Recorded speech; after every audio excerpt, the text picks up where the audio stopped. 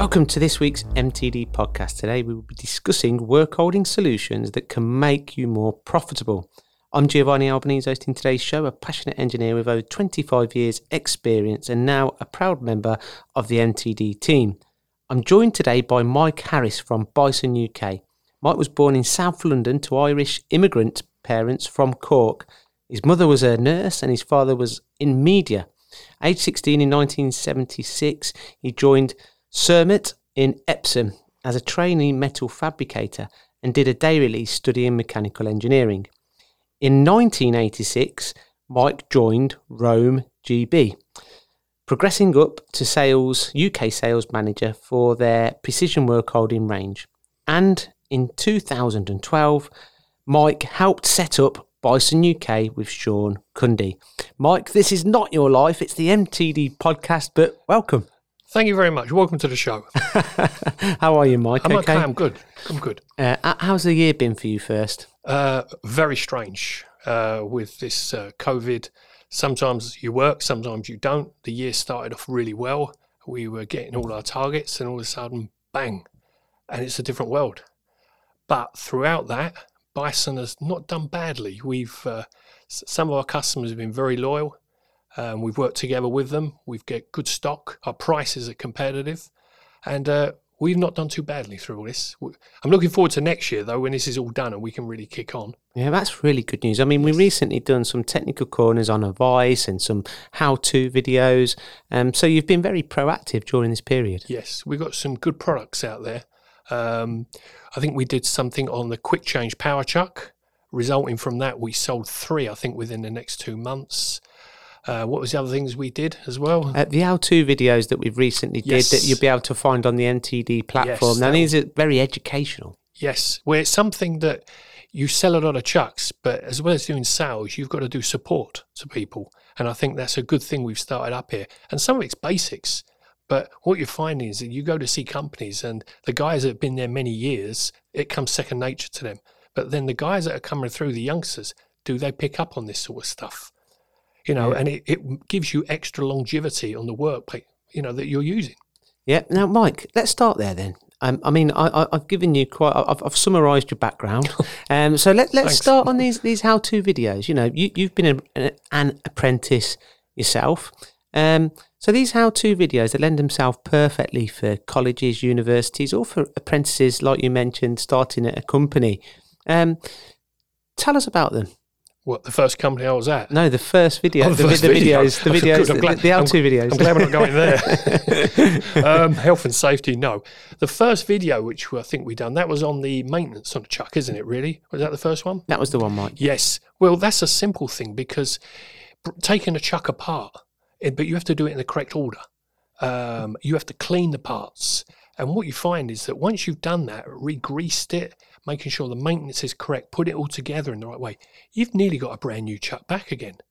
You know, instead of some people go, we better get a new chuck, which can cost several £100s, just by looking after that piece of kit you've bought, you can get years and years of life out of it. So you're re-greasing the chuck, and what benefits does that have, Mike? Well, the first thing you'll find is the gripping power on the jaws.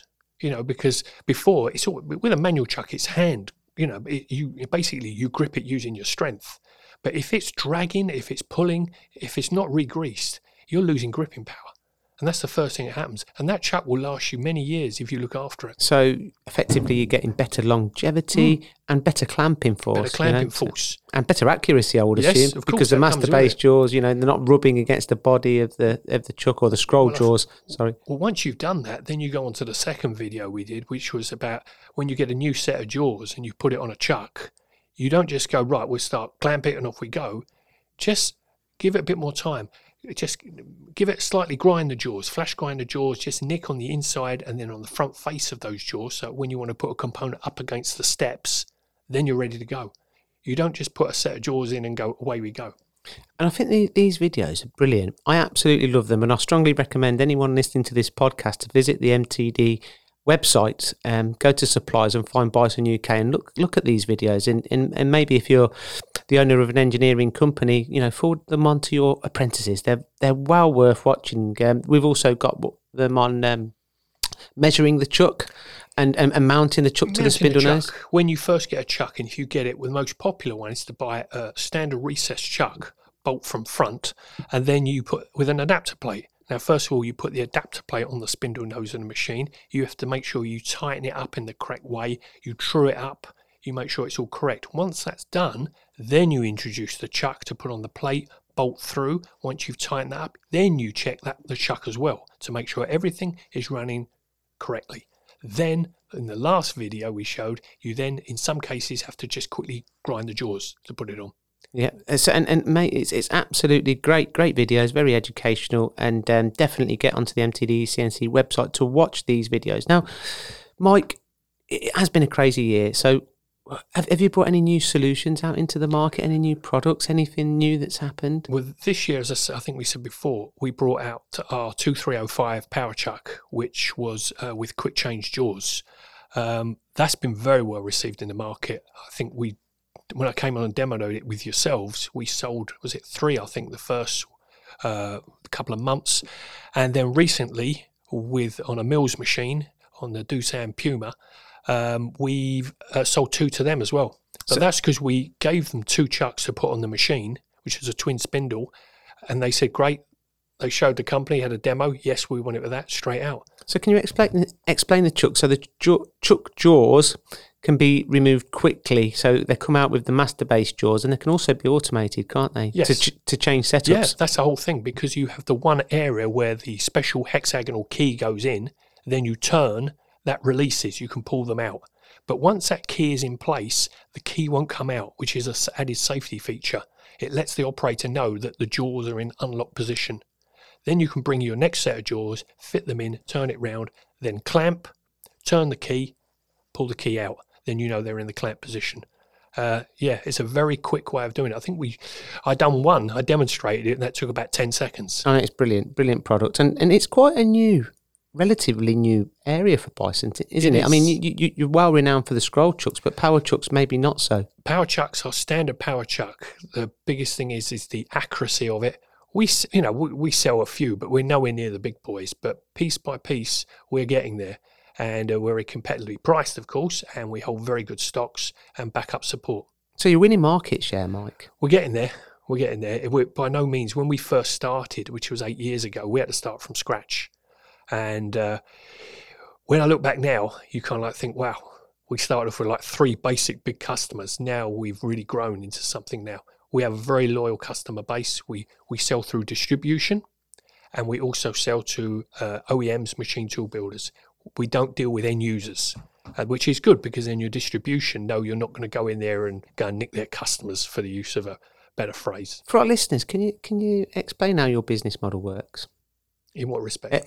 Exactly what you're saying there in regards to the relationship with the OEMs that you're dealing with directly, and the relationships that you've got with your supply chain. Well, the distribution model we go through, you have your big distributors, your likes of Cutwell, MSC, your Cromwells, Troy. They're the first instance you go to. Especially people like Cutwell are big stockists, and we have an excellent relationship with them, and it's really grown over the years. Then you have your independents. We deal with them. And over the last, as I say, the 8 years, we've really grown our customer base, and they like it that we don't deal with end users. If there's an end user comes onto us, we will always help them. We'll give them a list price. We will help them technically and say what we recommend to do the job. But then when it comes to this, they say, oh, how do we buy this? We say, who do you normally deal through? Who's your local supplier? If they give us some names, we will help them. So how do you train your distribution in regards to technical training on your products? I go and visit them when product training is needed. I would do it. I think I did about a few days up at one big one recently. I think last year about 2 or 3 other companies. You go and visit them, or you see their technical staff, and you introduce them to the Bison range. No, it's a good business model, to be fair, Mike. And I've seen your growth. I've actually seen your growth personally over the last 7 to 8 years. Definitely making inroads. Perhaps I'm old school, but I think people sell to people. I agree. And I don't want to sound like a cynical 60-year-old, but there's too much nowadays of you can buy it online and you just talk our call centre and we'll get it out in a box here tomorrow. Perhaps I'm not saying I long for, but there was the days when there was a rep on the road that went in there to customers. And I think that will still happen. You can't just wipe that out completely, because otherwise all you're going to end up with goods being returned by people saying, oh, it doesn't fit. So you've seen a lot of change over the years, Mike. Yes, I'm a cynical one. So tell us how things have changed and why reps should continue to be reps. And I agree with you, people do buy from people. Yeah. I mean, the majority, I think, reps work for some companies. There was those that were just stuck in their ways, and there was too many that I wouldn't say were engineering reps. There was loads of soap on a rope. But I think the trouble with that was you find nowadays so many companies will have 5 versions of one product. They like to have the cheap version, the next one up for all the way leading up to the most expensive. Now, that is a bit confusing for customers, I think. And also, for them to hold stock of it, that means their stocks are huge. I think they should stick with, say, 1, perhaps 2 versions of things. And you'll find a lot of them now are starting to cut back because they can't hold stock of everything. And we've done very well at Bison. We have good relationships with some of these, and we go in their catalogues as well. And it has worked over the years. I think as well, Mike, when kind of trying to sell a technical product online, it's very difficult because you need to look at their application, don't you? Yeah. We had something the other day, and they said, oh, we want to buy your 200mm power chuck. And straight away we said, yes, okay, yeah, this is the price. But then we said, your customer, does he know how to take this off and fit the new one? Do you want to speak to them? Yeah, we will. We will talk to them, because the last thing we want is that chuck coming back when they say, no, it doesn't fit. Or I go in there and help them do it. It's quite an easy way, just 5-10 minutes to talk to them. And it's a relationship you have to build up with them. It's the same with the machine tool companies as well. You can't just go in there straight away and go, look what I've got. Look, it's cheap, isn't it? No, that won't work. You have to build a relationship up over time of them using your products, like what happened with Mills and the quick change power chuck. They were very happy with that, the way it worked, and it sold the machine. And I think that, I think that not only build products and relationships, and the products have also got to be strong, haven't they? And it's all about trust as well. Yeah, you'll soon get found out if you're selling cheap old rubbish, because they won't come near you after a while. Luckily, fingers crossed, that hasn't happened so far, because we don't sell cheap old rubbish. But you have to build their confidence. If you bring out a new product, you've got to say to them, look, here we are, do you want to try it? Put it on a machine for a while. We're bringing out a new range of polygon taper tools, PSC, I think it was called. And we're giving some of that out to some companies. We're saying to them, look, put it on your machine, try it. Let me know how you feel. Now, that's great, because if they say, yeah, we really like it, we can then do something like we do with yourselves. We go and visit them, and they will say, endorse our product. That's the only way you can get out to people to say, yes, it's good quality, is by the actual customer saying, yes, I can say it's really good. The proof is in the pudding, isn't it? It is, but you won't get that straight away overnight. You have to build it up with people.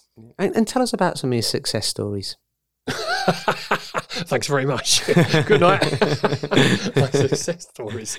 Well, as I say, it would be with that power chuck, the quick change power chuck that we introduced.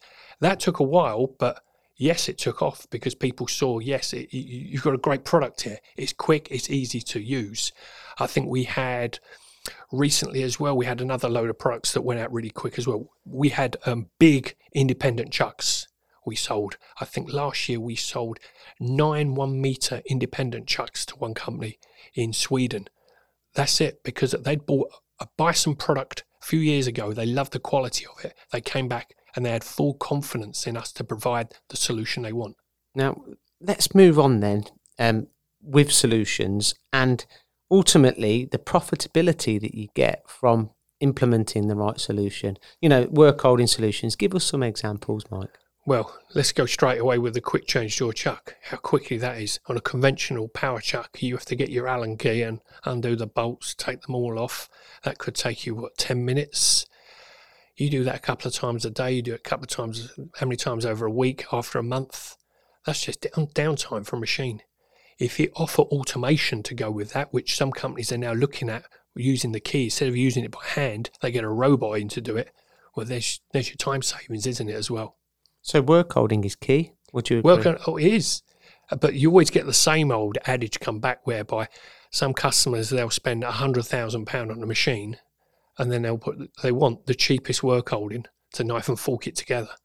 And I think a few years ago that was quite prevalent, but now we seem to be coming back from that now, where people are going, no, I want the best for this, and they get a better solution for it. Oh, the benefits are endless, really. Kind of looking to get the right work holding solution. You're looking at faster feeds and speeds, eliminating vibration, better quality of parts, reduced setup times, like you mentioned, and you haven't just got products that lend themselves to lathes. You also got products for milling machines. Yes, as I say, we've got the PCS tooling comes in. We've got machine vices that go on there. We have rotary units that go on there as well, which are hand operated. We have quite a vast product range, from lathe chucks, power chucks, independent chucks, machine vices, rotary units, then all the way down to spindle tooling. Simple things like revolving centres, which I'm hoping, we've gone to one of the biggest machine tool companies, so I've been working with them now for a few years, and we're just about to hopefully get them to give us the go-ahead, and we will be supplying around 40 a month of a 5 mils type of Bison revolving centre to go out on every lathe.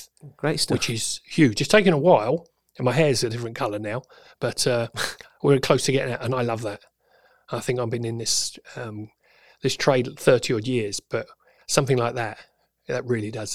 It gives you a buzz, doesn't it? Oh, fantastic. Yeah. Brilliant stuff, Mike. Really good stuff. And what are the main barriers to entry for you, to get the product into end users or OEMs, or what is it? What is the... We're only 8 years old. That's the trouble, when all of a sudden I come along, this Cockney, Johnny come lately, bearing gifts, and as I go, here comes that Cockney, what does he want? All right, Mike. But after a while, that is our trouble. We started 8 years ago. You can't just go in, because these people have been using other people's goods for years and tools, and they haven't let them down. So you can't just go in and say, ours is cheaper. They'll go, well, it's not a price issue. Is yours as good at least? What can you offer more? And you have to start from the beginning, and you have to give them tools and say, look, test this out, put it on a machine.